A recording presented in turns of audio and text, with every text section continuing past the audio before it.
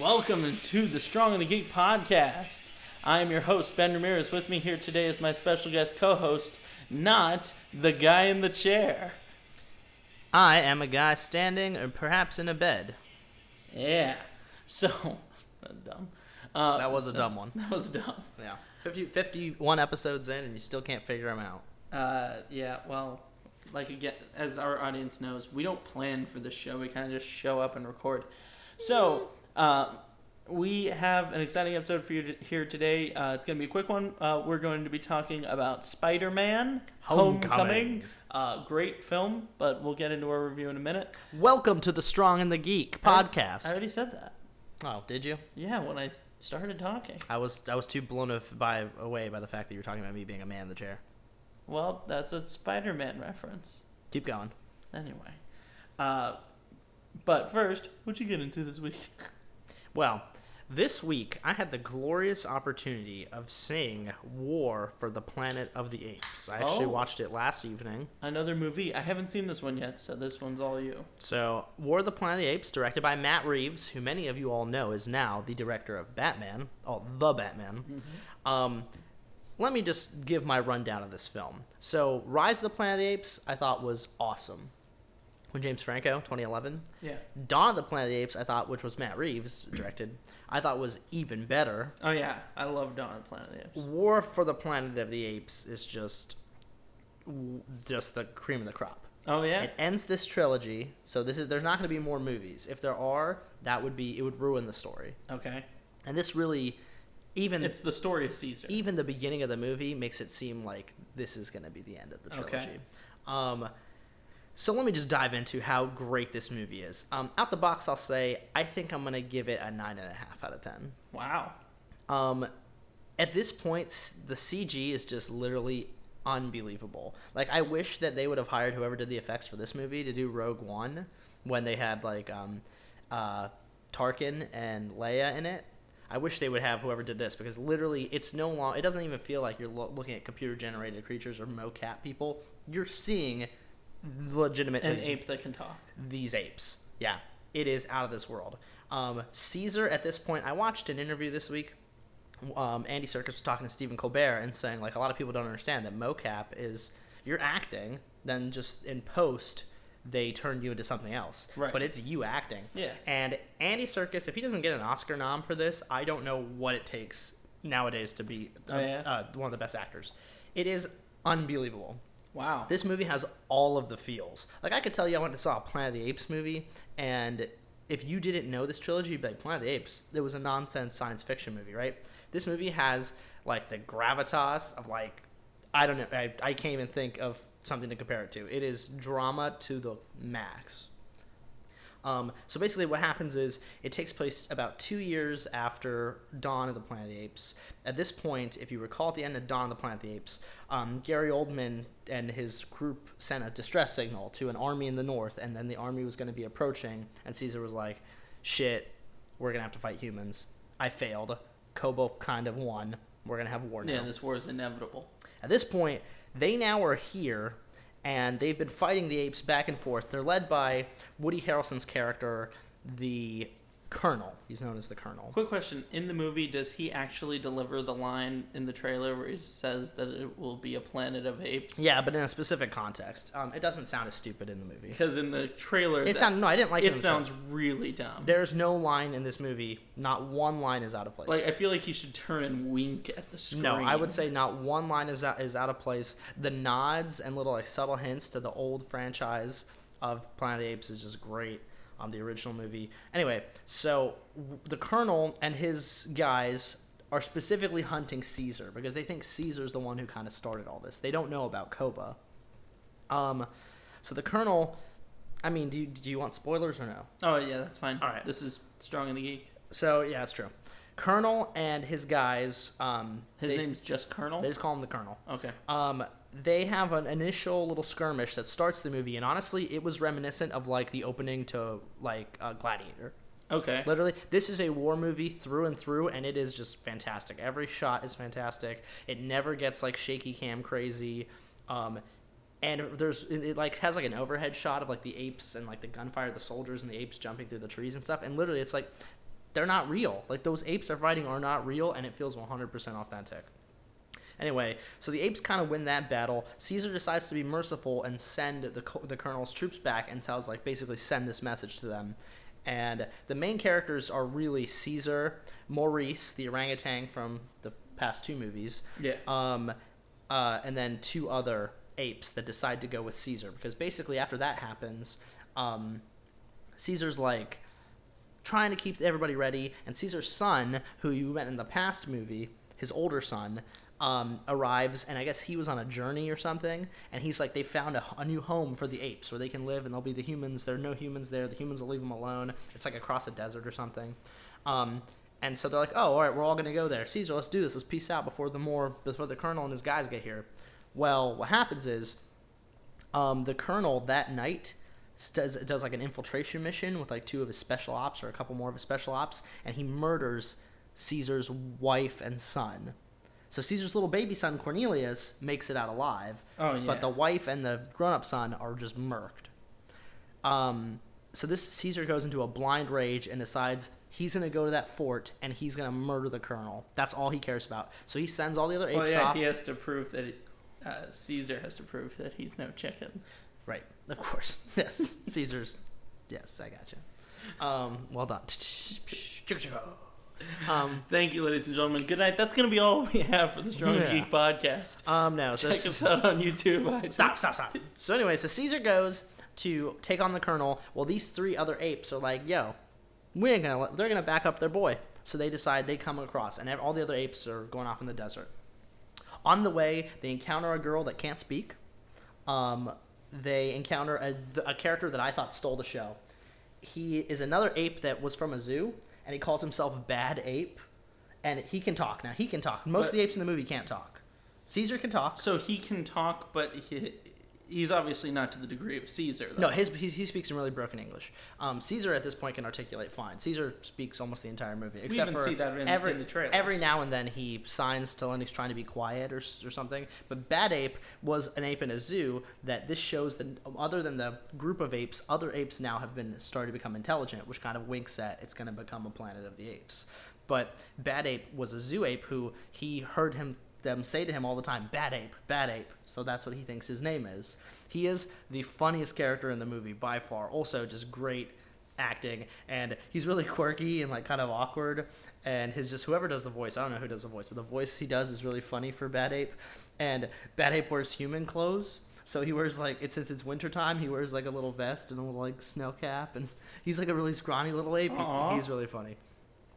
The girl that they meet, she can't speak, right? Well, it turns out that the virus, what it's doing is while it makes apes intelligent, it's causing like brain abnormalities and degeneration in humans, which makes them lose their ability to speak and eventually their ability to like think rationally. Humans. So it's affecting the frontal lobes and a couple other areas of the brain that are basically what make humans human, our ability to speak and communicate and that kind of stuff.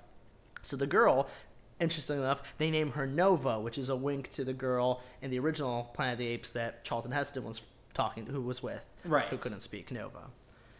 Anyway, basically they find the colonel's camp. A bunch of shit happens. There's some Jesus imagery where Caesar's getting like hung up and tortured, and blah blah blah blah. Fast forward to there's a huge battle.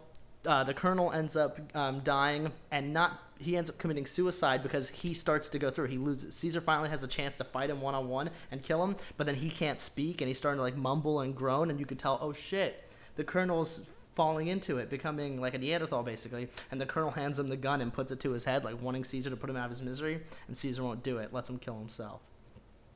Yikes. Huge big battles happen. Really, this movie, the battles are cool and the special effects are great and all, but the core of this movie is just the ape relationships, not the human relationships. The relationships, yeah. Relationships. And the moments between Caesar and the colonel, they have a lot of a lot of dialogue between each other, and those scenes are really intense. And honestly, the colonel at first thinks like, oh, this is just going to be like a one-sided kind of evil bad guy. But then when you learn about his backstory and kind of more about him, he is a great, sinister, sadistic villain. Kind of like someone we're going to be talking about a little bit later. Right. So overall, in the end, Caesar dies, and the apes live happily ever after. Wow. Well, there you go. And you said it was fantastic. Every single thing about it is great. Now, quick question, because this is a great trilogy. I might have to give it a 10. I can't think of anything I didn't like about the movie. Wow. This is a great trilogy of films, right? I was actually just listening to a discussion on a different program earlier this week where two people were arguing what is the best trilogy of all time. One person put forward the Lord of the Rings trilogy. And the other person put up the Toy Story trilogy. Of course, a lot of people have their own personal things, but saying like as a trilogy. Right. And Lord of the Rings won out because Toy Story is 3 different movies, and Lord of the Rings is Lord of the Rings books, is a trilogy. It wasn't like I would think like an original trilogy. Oh no, they were just talking about the best trilogy of movies. Okay. This isn't the best trilogy of movies. You wouldn't say that like as a trilogy this is the best? No. Or like in the contending for the best? It may be since 2011. Since 2011? Yeah, when the first movie came out. Oh, okay. Yeah, not of all time. Well, no, what I'm saying is like a lot of movies, there's like 3 movies, but they don't work well as a trilogy. Star Wars. They break their own rules. Star Wars 4, 5, and 6 are the best of all time. Well, right. Or Batman, Dark Knight Rises. Those 2 are my favorite of all time. Fair enough. Yeah. This is good. In terms of story and continuity. I guess what I'm asking is, as a trilogy, how yes, does it works. hold up? It tells Caesar's story is complete. We see Caesar from beginning to end well. That is very well done. Okay. Very and good. I will say the one thing I like about this movie is it has like an intro like text, and it uses the words rise, dawn, and then war, and it like highlights those words, and it sounds cheesy, but it's actually really cool, and I kind of like a way of reminding the audience what happened in like a unique way. That's what made me think this is the end. There's not going to be more after this. Okay. Because, when you say that, it sounds like it's almost like beating you over the head. No, it's not. It's cool, and how they do it, like they have the text like of those words like turn red, like it's ominous. Okay, fair enough. All right, so awesome. One thing I wanted to talk about quick that I saw this week was Netflix released a Castlevania anime series, which I also watched. Yeah, the first season. Unfortunately, it's only 4 episodes, and the episodes are only 22 minutes apiece. So it's very short. You could go watch it right now and be done before you go out to get a drink with your pals. I watched it in an afternoon, and I did not regret it. But it is really good. The artwork is beautiful. It follows Trevor Belmont and eventually Alucard as he... barely. Well, yeah, we meet Alucard. They have a little confrontation at the very end, and then them joining forces is kind of like the cliffhanger where we're going to be going into season 2, which is already confirmed, and they're going to be doing 8 episodes instead of 4. Right. So this series pretty closely follows the plot of Castlevania 3, with some elements of like the anime style of I felt like almost kind of like the Animatrix, sort of, or one of those like high budget. Yeah. No, the artwork is absolutely beautiful. I love a dramatic anime that doesn't like the character's face get all big and jokey, and like I love it when it just sticks to the art style, so it's almost more like a comic book. Right, but it definitely follows the story in terms of with using Trevor Belmont and the church trying to fight in that. I don't even remember the town they're in or whatever it's called with the W. Wakia, something like that. But that's straight out of Castlevania 3, and them teaming up. Alucard, that sorceress chick, and Trevor all teaming up to go fight Dracula is also straight out Castlevania 3. So. And the other thing that we got was an emotional reference point for Dracula. Yeah. That it's not just that he's the ultimate evil and that he's trying to open up a portal to hell to take over the world, something like that. Sees humans as these vile things that took the one thing away from him that he loved, so he's going to punish them for Which that. I think they mentioned that at the end of in Symphony of the Night or something. Like they mentioned that Dracula's that Alucard's mom was murdered by humans. Yeah, that is referenced. Although in this case that wouldn't be Alucard's mom. It was. Well, no, he was only with her for 2 years or something like that. No, it was Alucard's mom. It doesn't say 2 years. Oh, it seems like it's a short time span that changes, but no, it was a while. I must have missed that. Oh, because I'm almost sure it was Alucard's mom, because I think Alucard said something about him missing his mother too or something. Oh, I assumed it was just like a stepmom sort of thing. Nah, I think. Anyway, it doesn't really matter. But Alucard's a half breed, so his mom would have to be a human. It doesn't Well, again, they don't even say that. They just say that he is Dracula's son. Right, but and Trevor calls him vampire. I guess Like, my thought is that if we're going by... I'm thinking Castlevania lore. I understand that. What I'm saying is that this could be a different adaptation. Okay, maybe, yeah. We're not positive. Nobody would love their stepmom that much. Come on. You know, there are people out there. Any one of you who loves your stepmom as much as Alec... raise your hand. Yeah, raise your hand. I can't see any hands, so... Damn it, he's right.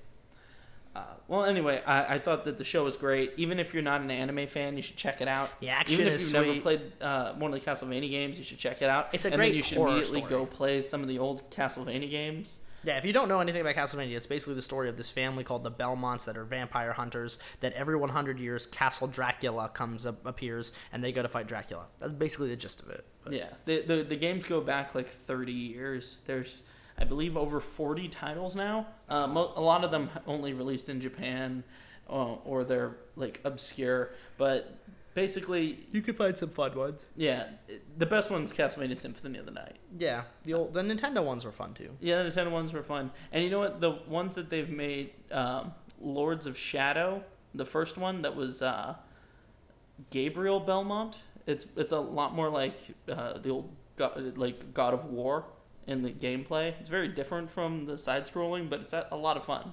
I heard that the sequel to that one wasn't as good because you play as Dracula, which kind of throws off the whole thing. Yeah, it turns it on its head. Yeah.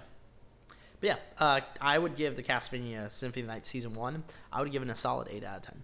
Yeah, I think it was a lot of fun. The animation was good, the voice acting was good, and they got some big-name actors on that bad boy. Tell you what, when that 4th episode ended, I was like, yes, now the show's going to start. And then I was like, oh, what?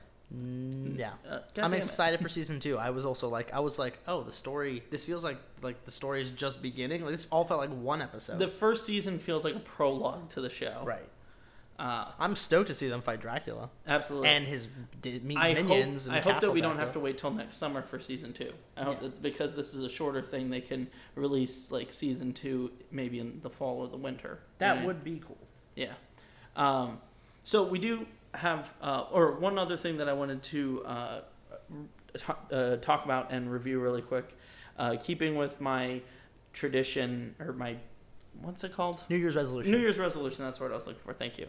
I have been playing Mass Effect Andromeda, which is the most recent entry into the Mass Effect series. As many of you may know, if you've heard anything about the game or read any reviews or whatever, it does take the series in a different direction from the story of Shepard and whatnot. It goes into the Andromeda Galaxy. A lot of people have had some issues with the game because it doesn't... the facial features don't move as naturally as they did in the older games. That's unusual. Yeah, it is unusual. They say that, from what I've heard, it happens more if you play as the female version of the character. I'm playing as the male version. Oh, glass ceiling. They're just saying like the facial features just they move in ways that don't make it feel human. So a woman only it's gets an uncanny valley. A woman thing. only gets 75% of the facial feature movement that a man gets, huh? Yeah, I guess. Wow, cool. Fuck that.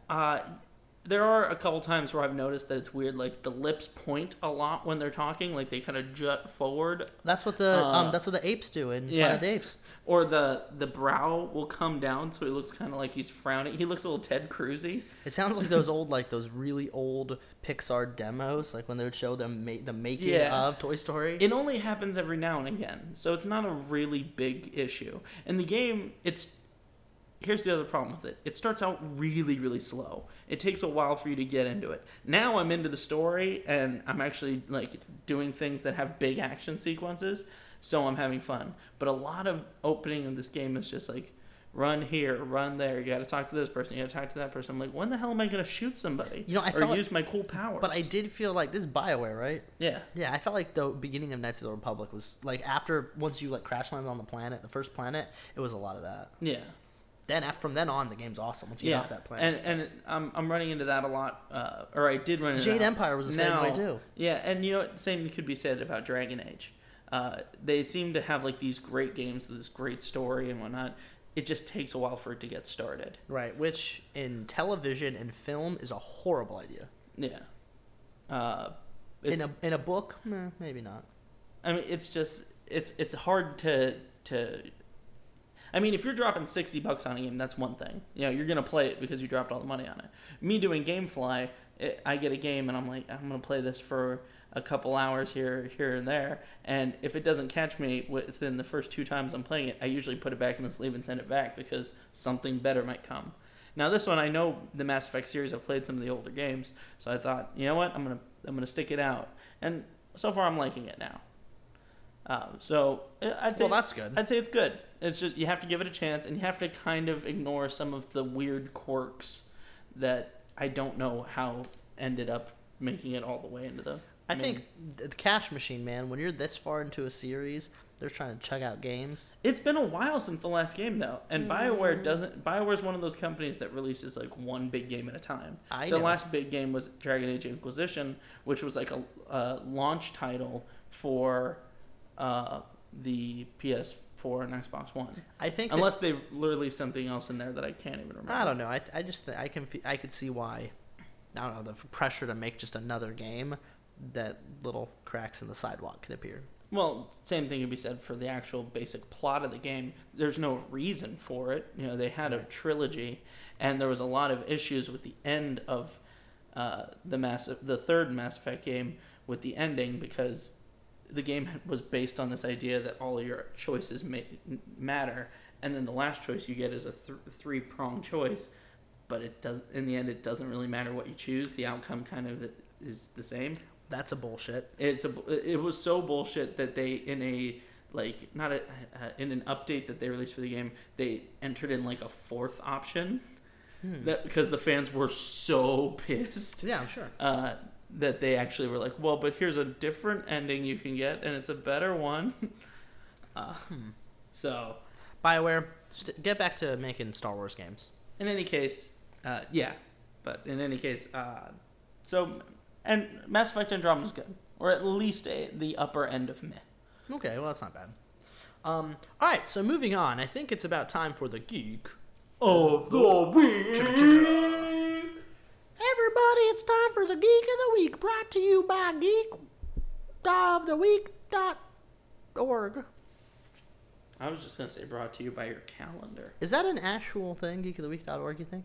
Probably. If not, we should buy that up. But we'd have to be an organization. No, I know, it'd be a .com. But. All right, so this week's Geek of the Week has actually already been name dropped earlier this show. This week, we got some Batman news. We got news that the Batman, its script, which was done by Jeff Johns and Ben Affleck, is going to be set aside. And the Batman is going to be rewritten by Matt Reeves. Presumably, maybe with some help from someone. Well, he has a team. Yeah, I'd be shocked if Jeff Johnson took a look at it as EP and stuff. Yeah. But he's writing it, and he's directing it, and he's making it his own movie. We mentioned before how he wants it to be a neo-noir film and stuff, and that seems to be full push. A lot of my friends were really disappointed by this. I don't like that it's going to delay the movie a little bit, but I'm okay with it. Well, you know what? He makes a good movie. Oh, yeah, and the other reason why he's Geek of the Week is because Planet of the Apes was awesome. Yeah, so Matt Reeves, there you go. That's our Geek of the Week. Yeah, I think the issue surrounding it is if you aren't comfortable with something, or if it doesn't fit your artistic direction for the movie, yeah, throw out whatever you have to throw out. Start over. Well, they made him the boss, so when you're director, exactly you're boss. Right. Like, do it. I think people worry because they think like, oh, well, I know there's some DC haters who are going to be like, this is just a sign that DC's in shambles, the movie's going to be horrible, fuck you, Marvel is cool. And those people can go to hell. Well, no, here's the thing. That is absurd to just be like that, because this type of thing happens all the time in Hollywood. That's what I was verbatim about to say. Yeah. What it does probably mean, though, is that Matt Reeves got the script and said, this doesn't fit the movie that I think we should be making here. I'm saying, or the movie he wants to make. His vision for Batman. That's not his vision for Batman. Yeah, what I'm assuming, and again, this is completely speculation, is that he wanted to do a neo-noir detective film, and what he had was probably a more traditional superhero action movie. He was going to have Batman fighting Deathstroke. Yeah, and thought, no, this doesn't fit what I want. Maybe we're gonna, or maybe he was just like, you know what? I don't give a shit about Deathstroke. I've always wanted to see this villain on the screen, I mean, and he's writing a whole new script just to fit that. Or here's the thing, or it'd be cool if he keeps Deathstroke in there, because the test footage of Deathstroke looks sweet. Keep Deathstroke in there, but make him more an assassin as opposed to a supervillain. Make him an assassin that's on Batman's tail or something. Yeah, that would be cool. Kind of like a cat and mouse sort of thing. Yeah, like if you remember back a few episodes when I was talking about Deathstroke Volume 1 and Rebirth, the scene where Deathstroke was like kind of posting out trying to catch Batman in Gotham, and Batman was kept posting him out too, and like the nuance between the two of them, that would be a perfect, I remember in the show I talked about this, that would be a perfect scene in a movie. I would love to see that. And then like how great would it be if they like figure out who each other are, and then there's a like leverage sort of thing. I would be like shocked Batman... I would be shocked if they didn't already know who they are when the movie starts.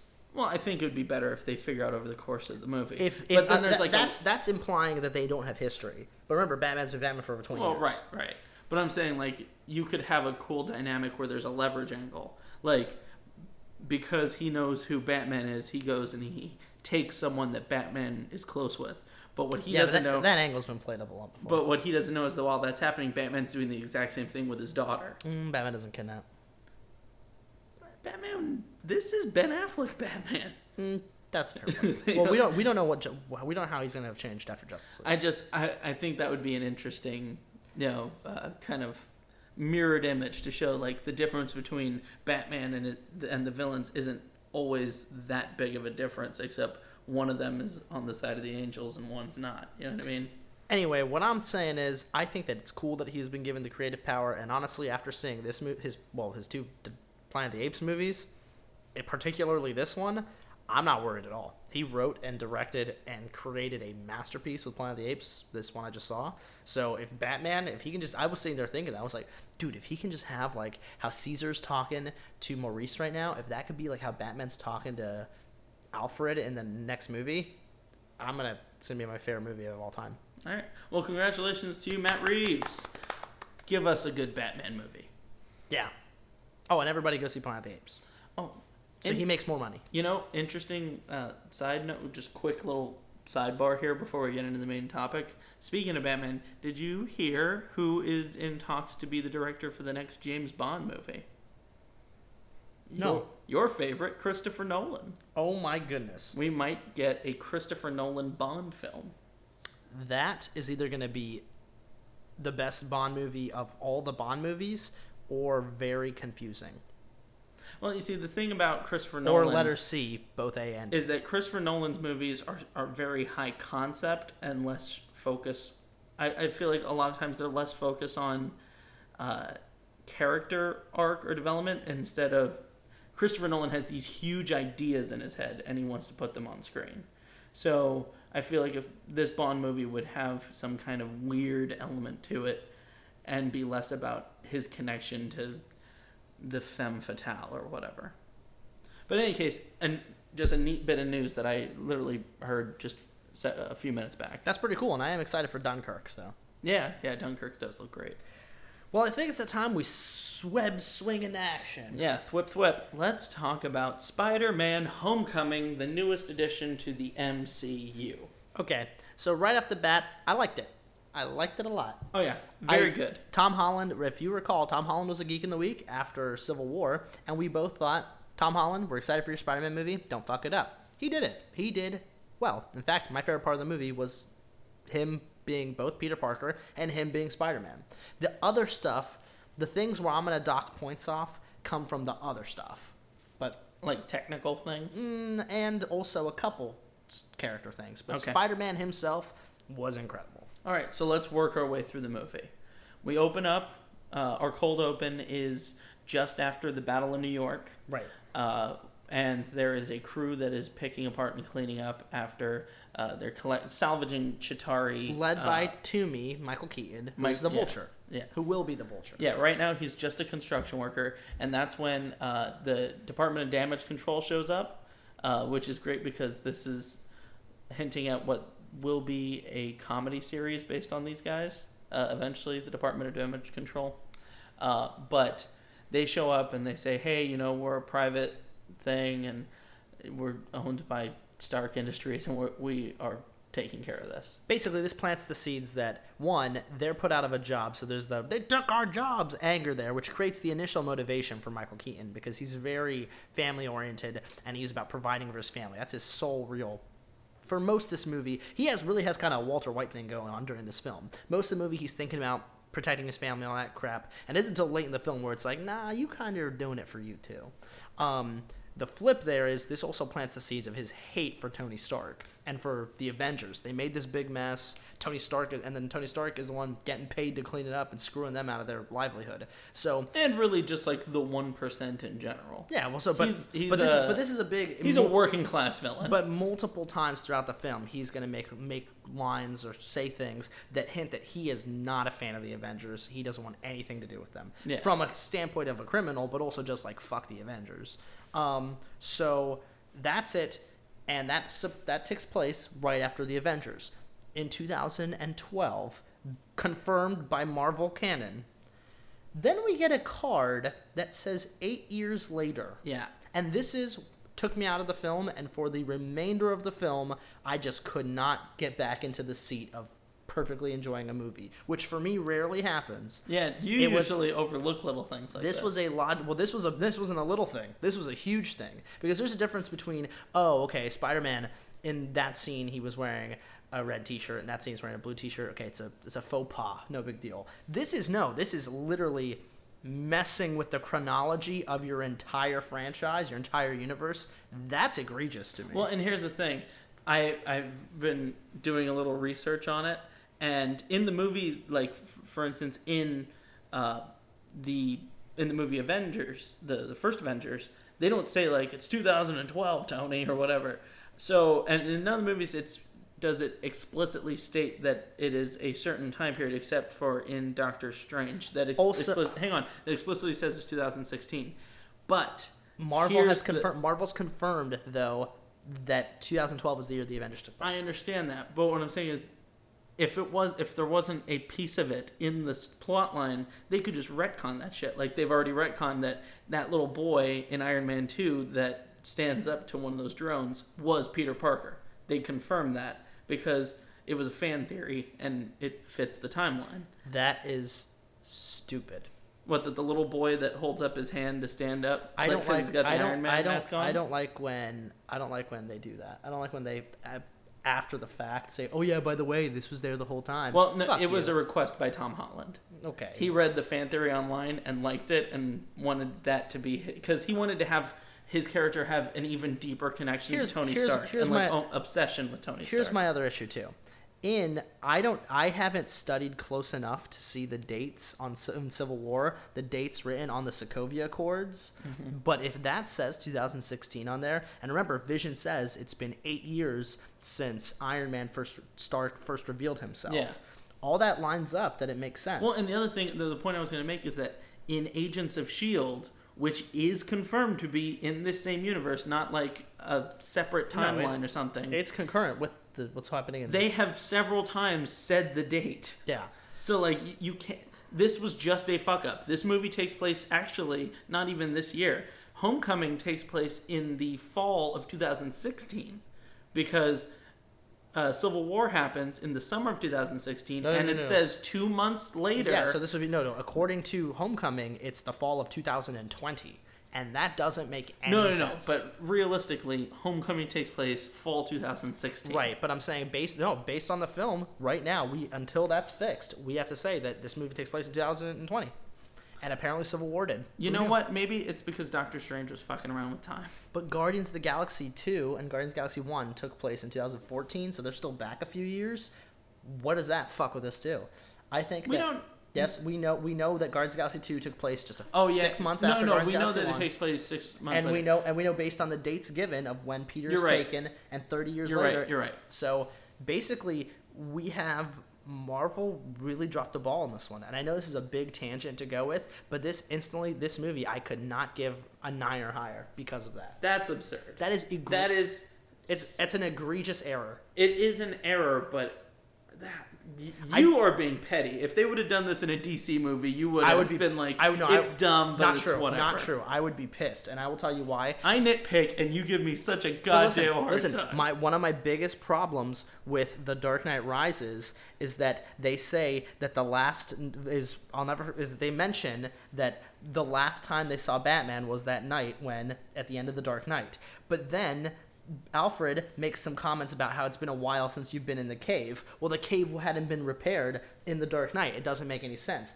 But that one they don't give any dates, so presumably that was the last, because they say the last recorded sighting of the Batman. So he could have been operating for a few more years after that without being just reported by the police. Right. Thanks. It took me out of the movie the first time I saw it. I was like, that's not cool. But this is straight up black and white false information, and I'm not a fan of that. Well, you see, this type of thing happens in movies a lot, but in this case, I can't think of it. In this case, because they just put it as like a big banner that says 8 years later, they didn't pay enough attention to their own timeline. And I'm saying when you're dealing with this much money and this big a franchise, at this point, basically you're running the superhero movie franchise to this point. You can't do that. As a for instance, here's the thing. Directors make choices in movies all the time that if you stop and think about it for a minute, you'll catch it and go, well, that doesn't make sense. But normally it's not spelled out in front of you like this, and that's the problem. We all caught it because it wasn't something on a newspaper article in the background. For instance, to bring up The Dark Knight Rises again, there's the scene where the Gotham Stock Exchange is attacked, right? And then it becomes nighttime very quickly. They go through a tunnel, and then it's dark when they get to the other side of the tunnel. But the thing is, if you compare the New York or the Gotham Stock Exchange over the New York Stock Exchange, they both close at like 4:30 in the afternoon. Well, to be fair, so when they're leaving, there's no way that chase took like 6 hours. But this is where I'm saying it was winter time. It is winter time in Dark Knight Rises, beginning of winter to the end of winter. 1, 2. This is where I'm defending it just to say that those are ones where you could explain it though. Or you could just say that, well, for them to close the stock exchange and it's dark out, people would say that's not how that works. But also, it's a Batman movie, and Christopher Nolan wants it to take place at night. I get that, and no, I get that. But I'm saying that, but you could find. I like to think you can find a way for it to logically make sense. You could find a way. It's a really long tunnel. There was traffic. I don't know. You could find a way for it to make sense. This one, there is no way. There's no way. It just does not make sense. Another one that does that a lot, unless it is, like you said, unless it's Deus Ex Machina, Doctor Strange time. Another one that does that a lot is Michael Bay with the Transformers movies, which I know is like, well, you can't hold that up to anything. And we didn't even watch The Last Night because who cares? Yeah, I don't want to waste the money on it. I'll watch it when it comes, I don't know, the bargain bin FX, on TV. FX. But in any case, there is a lot of shots where it'll be like a helicopter flying and then you see the sunset.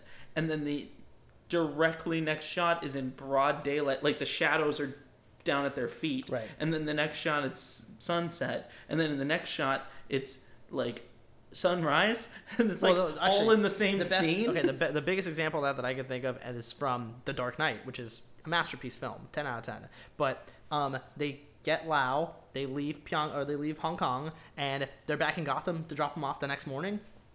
It doesn't make any sense unless you think, okay, it's Batman, he has some technology, he had some way to pull it off. But if they would have explained, and they never say it's the next day, I guess it could have been a couple days later or something. Yeah. But how it's shot, it seems like it's the next day. The difference is if a big thing popped up on board and was like 8 hours later, I would have been like, that's fucking impossible. That flight is at least 14 hours. Like, that doesn't make any sense. Well, here's another one.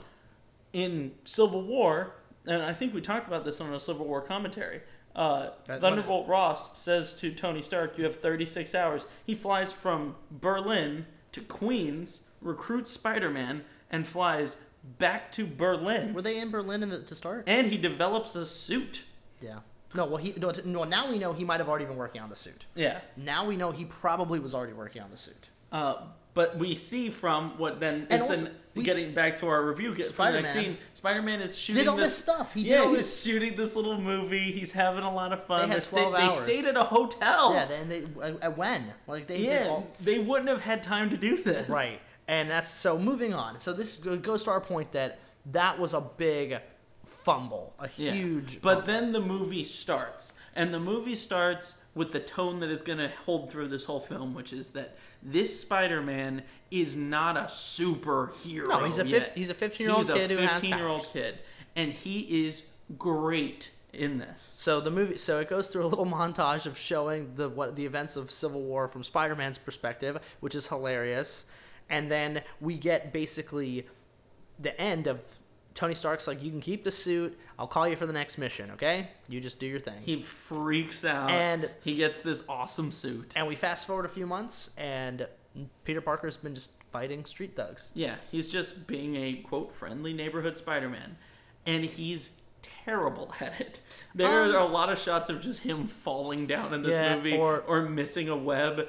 And I love that because he tries to stop a guy from breaking in, but it's actually the dude's car, which is like funny. We never see like a shot, and the director specifically didn't go with this. We never see a shot where like the screen goes red or something, and everything slows down to signify his spider sense.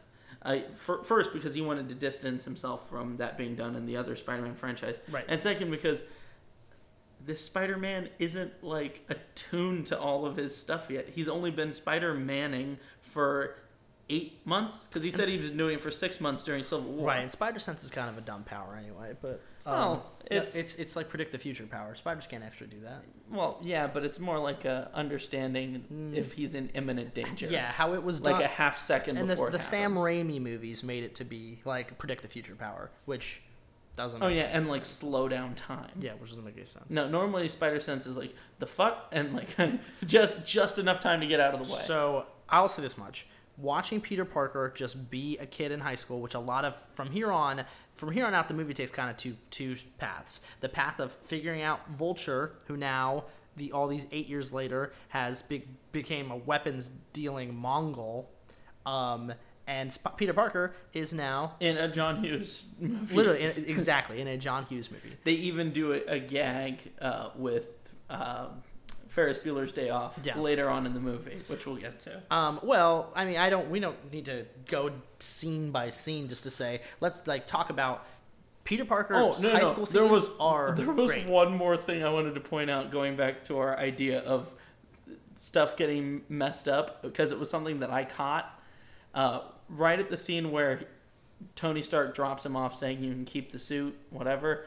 When Peter is getting out of the car, he's wearing a NASA t-shirt. Okay. And when he gets out of the car, he's wearing a completely different t-shirt. And you are sure? Yes, I'm absolutely sure, because I remember looking at his shirt and being like, who owns a NASA t-shirt? So that's too flub. And then he gets out of the car and he's wearing a t-shirt that has some text on it. And I was like, now it still has the same like background of NASA, like the little like elliptical things, but there's words across it instead of NASA, and I was like, that's a different shirt. Well, maybe you didn't notice what it was saying in the car. No, I read the word NASA. Oh, well, all right. All I'm saying is that if that's true, then that's two flubs within 5 minutes. It's possible that something got spilled on him, they had to change the shirt and do the shot again, or it's possible that they just did it in reshoots, or they just did not notice, they just messed up. Yeah, they might have just grabbed a different shirt. Regardless, there you have it. Strike two. But it's a small error. It's not a big deal. I only caught it because I'm weird about t-shirts. I read every single t-shirt I saw in this movie. It's just a thing for me, I guess. Good to know. So, let's in terms of the high school stuff.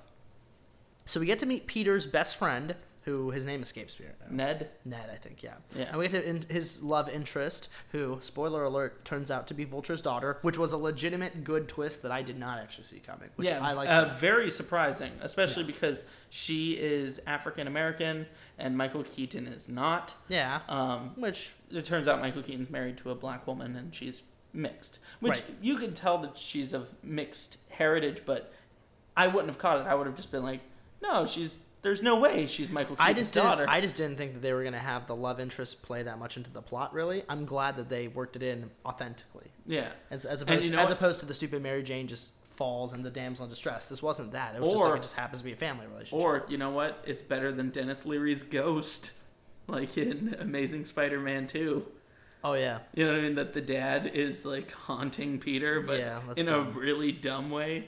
And that movie sucked. So almost every scene of Peter just being Peter in the high school, getting in trouble, trying to make his web in chemistry class, all this stuff, it felt very John Hughes, very authentic, and Tom Holland nailed it. He's funny. Him and his buddy really have good chemistry, and I would say those are some of my favorite scenes in the movie. Yeah, very early on, Ned figures out that that Peter is Spider-Man. Yeah. Which I thought that was going to happen way later in the movie. I didn't think so. But it made for a really fun gag that kept going on. With him asking about his powers. And those were all like neat little nods to the comics. Because a lot of them was like, can you summon an army of spiders? Well, you could either make that Superior Spider-Man did have an army of little drones that walked all over New York City monitoring things, or maybe a nod that Ant-Man has an army of ants. Like little things like that were fun references to back to the comics. Almost all the characters that have names in this movie are comic book characters and aren't just made up for the movie. Right. Now it's a treasure trove for Spider-Man fans. Now we did get two shockers. We did get two shockers. Shocker one for basically kind of saying, screw you, I'm going to do my own thing. The guy that looks like Tom Hardy. Vulture kills him. And then, by accident, which was a fun gag. And then, he didn't realize it was the gun to kill him. It was a really believable, he looks back and he says, I thought this was the anti-grav gun. It's like, no, that's that one. Oh, all right. And drops it. And then Vulture 2, I don't know the names of those actors. You mean Shocker 2? Shocker, yeah, sorry. I don't know the name of those actors or their characters or whatever. But I will say those two felt like just one-dimensional goons to me. But Vulture was good. Vulture was a great Marvel. So was Tinkerer, or not confirmed as the Tinkerer, but presumably because he's the one making all the gadgets. Okay. I felt like he was actually really good too. I felt like he was also like just cannon fodder. No. And he doesn't die. I know. I'm saying I feel like he didn't have. I don't think he added anything to the plot really. No, didn't necessarily add anything to the plot except for he kept hinting at like there's going to be a big thing later. I want to build. Yeah, this thing that is going to be the thing later because I'm loading a gun on a screen. But I think that the actor did a good job because there were a lot of times where it was subtle. He seemed terrified of the Vulture. I would say that I think he did a good job and I think this is from the creative standpoint, it was a good job of Ned talks all about the guy in the chair, that dude who sits back, and basically the Felicity. Yeah. The Felicity from Arrow. Well, this dude was Vulture's guy in the chair. So I thought that was cool. Also, he did give us another little Easter egg that hints at either the villain in the next Spider-Man Homecoming or possibly even like a Sinister Six sort of thing. He mentions the tail for Gargan.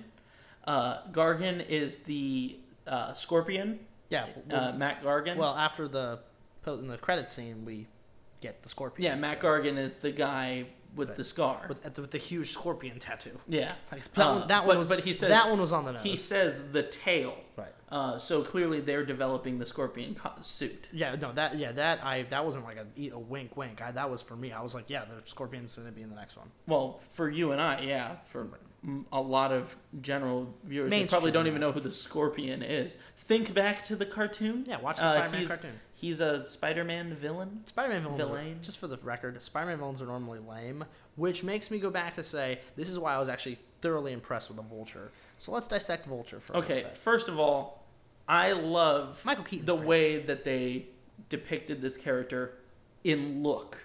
He looked cool. Because the Vulture in the comic book is the stupidest costume. When I heard bright green and he's bald headed with a big bird nose. When I heard it was going to be Vulture, I was like, God damn it! The Vulture is an old man in the comic book. This Vulture looks cool. He looks very cool. I love that the flight suit had the little ruffle up at the top, the bomber jacket, to hint at that's the Vulture's thing, and then all the green lights to hint at his suit. I'm also glad that they never explained how the hell he is such a good pilot with that thing. I just like that he's had it for 5 years. I just like that they show. Refuse to say 8 years. I just like they show that he's awesome with it.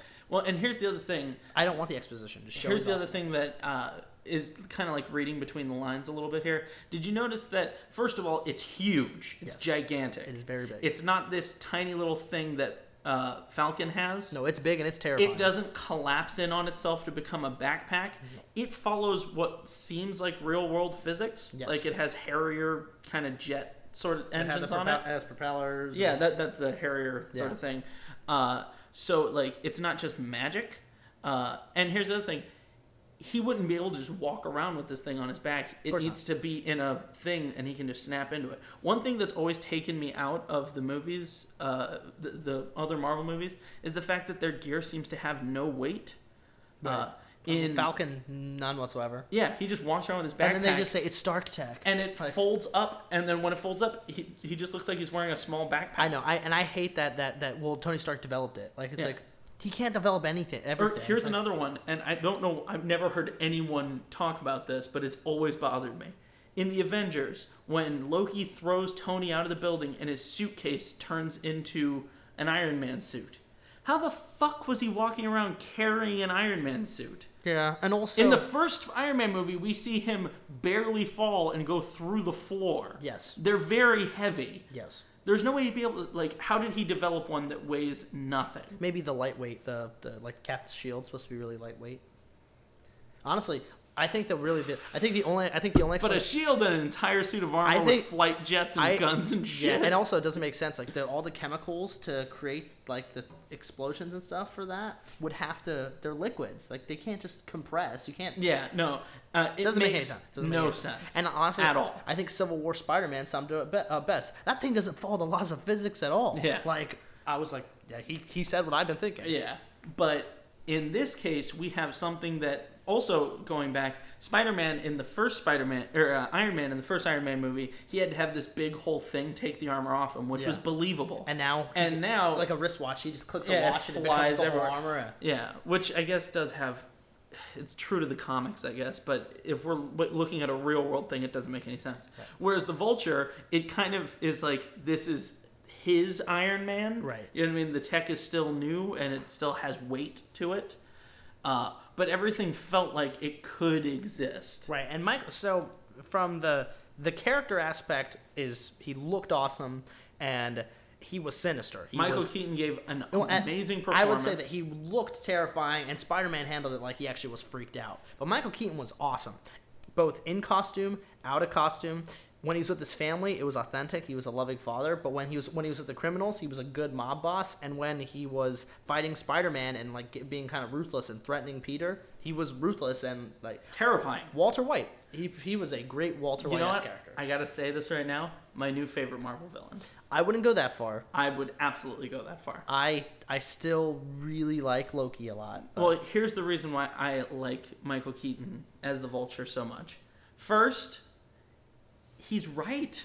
Like, he's the only villain that has a sympathetic angle to it, and he's absolutely right.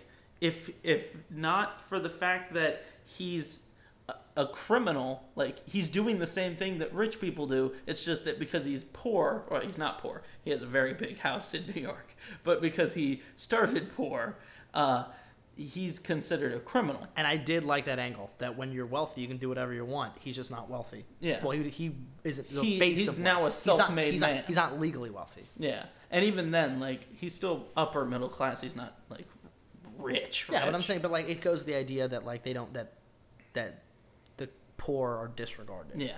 And the other thing is that the reason I feel like this movie was needed more than anything that we've had in the last couple of years in Marvel is the stakes weren't that high. No, the biggest thing that happened was Peter foiled one heist. Yeah. The end of the movie was following a heist. Not saving the world, not saving the city. Exactly. And I liked that. This is the thing. Like, we talked about Suicide Squad and the fact that Suicide Squad's great. They don't need to be saving the world from an ancient evil. Which they do in their first movie. I would say in their first movie, yeah, they don't need to do that. No. It should have been way smaller than that. The Suicide Squad does save the world in the comics, but in their first movie, no. Spider-Man saves the universe all the time. That's what I'm saying. But in his first movie, no. The stakes should have been way, way lower. Right. So basically, it was actually something that I really liked about Civil War. Again, the stakes were way, way lower. Yeah. It was about Zemo these groups fighting each other, not about them stopping a comet from hitting the Earth. So basically what happened was Spider-Man tries to go out and be Spider-Manning. He discovers this plot, this weapon sales. He tries to take it down himself, which results in a travesty on a ferry, which you've probably seen in the trailer. Iron Man comes, and that was the one thing I didn't like, was the trailer did literally spell out the whole movie. Oh, yeah. But beat for beat. Iron Man came, takes away the suit from him. Spider-Man goes still goes off on his own. Yeah, has this kind of montage where he's like gonna be not Spider-Manning. Yeah. He's just gonna focus on being a kid, and then walks in to pick up his girl for prom, and her dad is the Vulture. And there's this great exchange where you see Michael Keaton putting it all together. Yep. And that was great. I love that it wasn't just like he knew it was him the whole time. No, he figured it out. Or that the movie ended with him not knowing. But it was a realistic way to figure it out. Like, literally, because I was sitting there and I was like, when the scene happened in DC that we didn't mention, but in DC, Spider-Man saved his buddies, but Peter Parker had run away, and Spider-Man, who's from Queens, the hero of Queens, happened to be in DC when this group from Queens was there. Literally, I like that Michael Keaton put 2 and 2 together, because I was sitting there and I was like, if no idiot could have figured that one out. Oh, yeah, no, more people should have. Yeah, at least the students. No, like random tourists, no way. But the students should have been like, where's Peter? Oh, Spider-Man showed up. Or even Peter said he was friends with Spider-Man. Like, even the media, because he happens to save a group from Queens, and he's a hero that operates in Queens. Yeah. They'd be like, oh, clearly he's one of the parents. Yeah, or something, you know what I mean? yeah. So, Michael Keaton figuring out was authentic. Basically, Peter decides to chase Michael down because he knows he's going for this one big score, and it's what it turns out to be is him stealing Avengers weapons from a Stark Tower ship. Yeah. Which I thought was cool. And there's a whole the Hulkbuster armor is on that plane. There's an extra shield for Cap. Crates full of arc reactors. Which is also confusing because is Iron Man still building shields for Cap, even though... Well, they just said it's like a new prototype. But they've split. So that one also I was like, that's kind of weird. Well... He's still going to arm Captain America even though they're no longer But remember at the end of Civil War, he got the note from Cap. The wink. And I think he knows, they're going to come back together. Or maybe he is planning on defecting.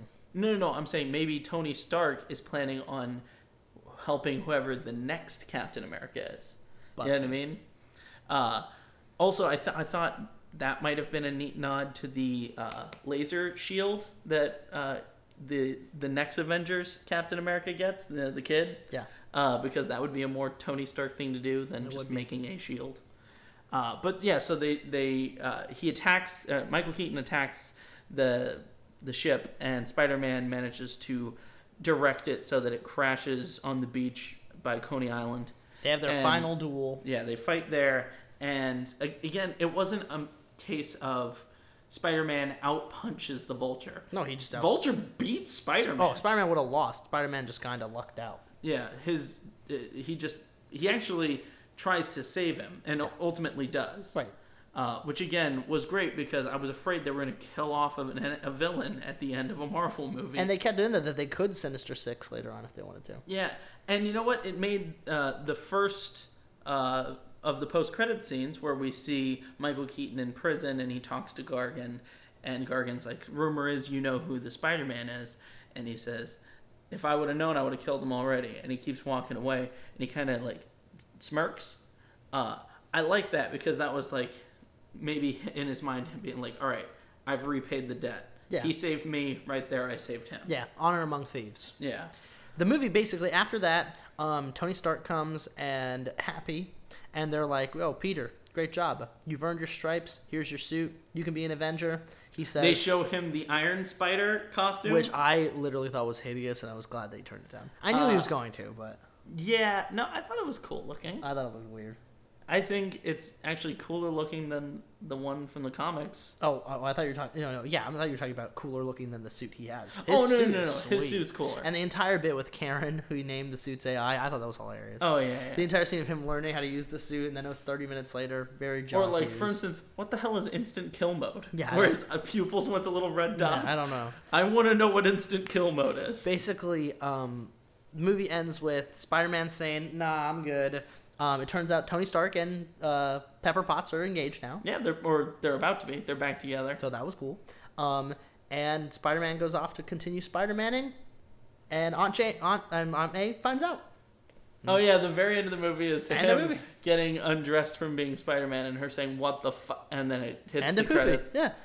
And then we get that credit scene, and then our final one was just Captain America doing PSAs, which is my new favorite of any post-credit scene. Because it was actually harkening back to Ferris Bueller's Day Off, Yes. where he goes to the screen and says, "What are you still doing here?" In this case, it's him saying, "It's good to be patient, but sometimes it feels like you're disappointed by something." Which clearly was them being like, also the big like, haha, you all sat to see if I was going to talk about Infinity War. I'm not. You know, for a second there, when he turns and says, "How many of these do we have left?" or whatever, when Captain America is talking off screen, I thought, was that like actually what was in the script, or did Chris Evans like say the line and then turn to say something, and they were like, "Oh, that's perfect. We're keeping Honestly, I don't know, and I could imagine it being either. Because him just saying like, because apparently in the deleted scenes they will all be a segment on the Blu-ray. That's awesome.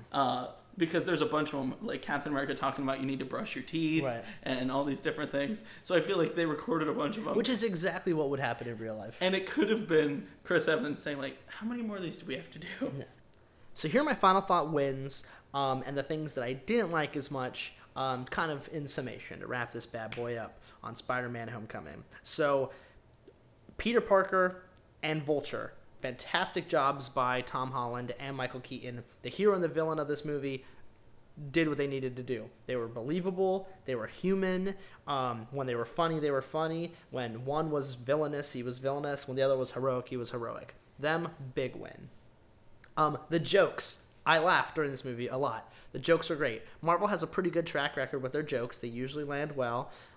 Guardians 2 was hit or miss for me. No, this one was very funny. It all felt very organic. It felt organic, and the jokes hit. I liked them. My favorite joke in the movie was after the first time we see the Captain America little sports thing, and Hannibal Buress says, "Yeah, I guess he's like a war criminal now, but I still have to show this." And I like that because that was like continuity. Okay, I like that. And that was, I mean, they got Hannibal Buress to be the coach, and that was the perfect thing for him to say.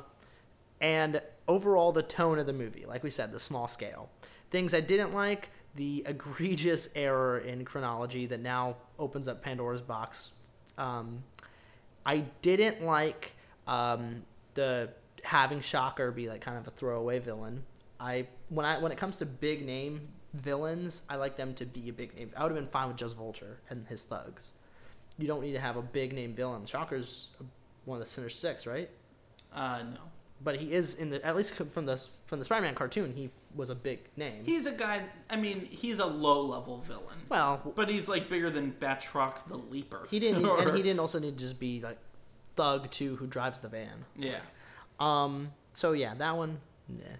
And here's the thing. This movie, and this was the thing that I know it's not a fault of the film per se, but the trailer thing we talked about. Mm-hmm. So the trailer spilled the whole movie, but the trailer had some scenes in it that I actually enjoyed more in the trailer than in the actual movie. And for example, when he goes and they're robbing the ATM, in the trailer, he says in this like really Queens accent, like, "Hey, you guys aren't the real Avengers," and he like says some things and jokes around with them, and it's really funny. In this one, it's like, "Whoa, are you guys the real Avengers?" And he says it like in like his kid voice, and I just didn't like it as much. I was like, it was so much more funny and Spider-Man-y in the trailer, and I wish they would have gone with that take. So that was kind of like, and there was at least like a couple other scenes that I watched, and I was like, oh, that was different from the trailer, and I liked the trailer lines better. Which that was like, damn, like go with the thing that's funnier and grittier, and just a little more comic booky. So yeah, but all in all, I'm gonna have to go an 8.5 for Spider-Man: Homecoming. I did thoroughly enjoy it. The soundtrack was really good and everything. It would have gotten a 9, but dropping the ball on the chronology is just too egregious for me. Okay, that's fair. I agree with all of your points. I thought that there was some great character moments across the whole thing. I think that one thing that we totally forgot was the little cameo by Donald Glover. Which he was funny. Which not only was he funny, I think it was he actually is, him being in the movie is a way bigger deal than you might think. That a lot of people might think. Right. Because the character that he plays is actually the uncle of Miles Morales. Okay, who is the new another Spider-Man. Yeah. And when they brought up his little rap sheet and he had an AKA and it said the Prowler, The Prowler is a ex-criminal turned vigilante that works with Spider-Man sometimes. So it's possible that Donald Glover might actually become a hero in the MCU. That would be cool. See, I didn't know all that, so I thought it was just kind of like a glorified, like, hey, everybody, here's Childish Gambino. No, it's actually... Well, and I know it was a thing that when they were talking about doing The Amazing Spider-Man, someone had posted a picture of him because he was wearing Spider-Man pajamas, and they said no, should be a Spider-Man. And I think as a nod to that, now that he's maybe a little too old for the character, right, they're like, they can make him the uncle of Miles Morales. Which is cool. And we don't know how old Miles Morales is right now, so presumably when Tom Holland is done being Spider-Man, they could just bring him in.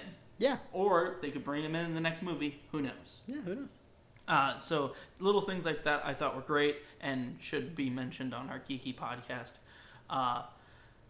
Yeah, you're absolutely right. This movie played well as an action movie, played well as like a teen drama coming sort of of age thing, tale, played well as a comedy. It played well as a superhero movie, and it had its drama moments. And I think, all in all, it was a great addition to the MCU. One of my favorites. Yeah, very good. Very, very good. Yeah. Hopefully, Marvel figures out its continuity before Thor Ragnarok. I cannot wait for Thor Ragnarok. I will say this. I'm very excited for Infinity War. I'm more excited for Thor Ragnarok than I am for Infinity War. I'm not. I'm really afraid that Infinity War is going to be bloated and it's going to be messy. I want it to be a absolute superhero cosmic clusterfuck. I want it to be Doctor Strange and Spider-Man going ham. Well, I will say this much. Tom Holland has earned his stripes. For me, it still is Steve Rogers is my favorite in the MCU right now. Chris Evans, Captain America is still my favorite. But, so, Doctor Strange had taken the number 2 spot. But I think after this one, I think Spider-Man leapfrogged him. I think now it's Cap, Spidey, and then Doctor Strange. There are too many good ones. And seeing those 3 in a film together, I'm going to like a lot. Yeah. And you are right about Iron Man, though. Especially in this movie. I feel like Robert Downey Jr. kind of phoned in the performance. He's just that was the one thing. I feel like he's over being Iron Man at this point. And honestly, he didn't add anything to it. Yeah. If you would have just had him come back and he gets the suit and Iron Man not play this like surrogate dad role, just not even have him in the movie, it would have changed nothing. Well, evidently, when they were first talking about the movie, they actually consider the mentor thing being Sam Jackson, at bringing Nick Fury back because he's supposedly in Infinity War, and he's already done that role for Iron Man for Captain America. Where the hell has he been? I don't know. He kind of, after Winter Soldier, he just kind of disappeared, right? Yeah. Oh, you know what? I didn't even think about that. Where has he been? I thought he died, maybe. No, he's alive. He did, but it was a ruse. Yeah, he was alive. Yeah. He, presumably, I mean, what he says is that he went underground to root Hydra out, right? So, I guess or that's to make what or he's to make still or to make Django too, or I was say he's probably just making a bunch of movies. Yeah, making Quentin Tarantino being movies. in every movie. Yeah, or those what's in your wallet commercials. Oh yeah, that's what he's been doing. Yeah, that's it. That's Nick Fury is gone. He's sold out. All right. Well, there you have it. That's going to be our review for Spider-Man Homecoming. Yes, and one final thing before we wrap up the show for the evening. I just wanted to give a special shout-out from the Strong and the Geek to the show's good friend... A good friend? Our good friend, Morgan the Painter. Morgan the Painter? Yes, she painted something for me, but also to show for the show. It is a canvas painting of the cover of The Dark Knight Returns book 1.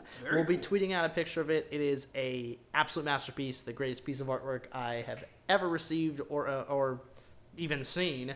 So yeah, little shout out on air. It's a work of art. Very good for you, Maury. Thank you. We appreciate it. You can be the geek of the month. Yeah, the geek of the century. All right, well, in any case, that's going to do it for us here at the Strong and the Geek headquarters. We want to thank you for listening. If you wouldn't mind hitting the like button or subscribing, commenting, checking us out on all of the different sites, iTunes, SoundCloud, YouTube, liking and commenting, Facebook, Twitter at Strong Geek, me personally at The Ben Ramirez, him at Ramrez for Prez. Stay tuned for more information about when we will be having our Extra Life, and please donate to the cause. We're raising money for sick kids. So follow the link in all of the things that we've posted to get to Extra Life and donate. We're raising money, and it's a very, very big deal, and we want to be able to do our part, and we need your help to do that.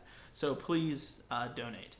And if nothing else is to be done, I guess we should just tell you to stay strong. And stay geek.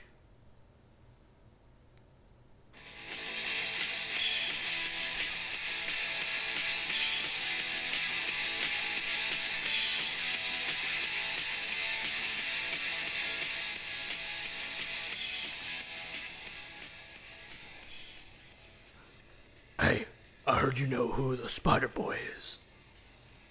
Yeah, I've talked to him before. Well, tell me who he is. His name is Howard, and he's a duck.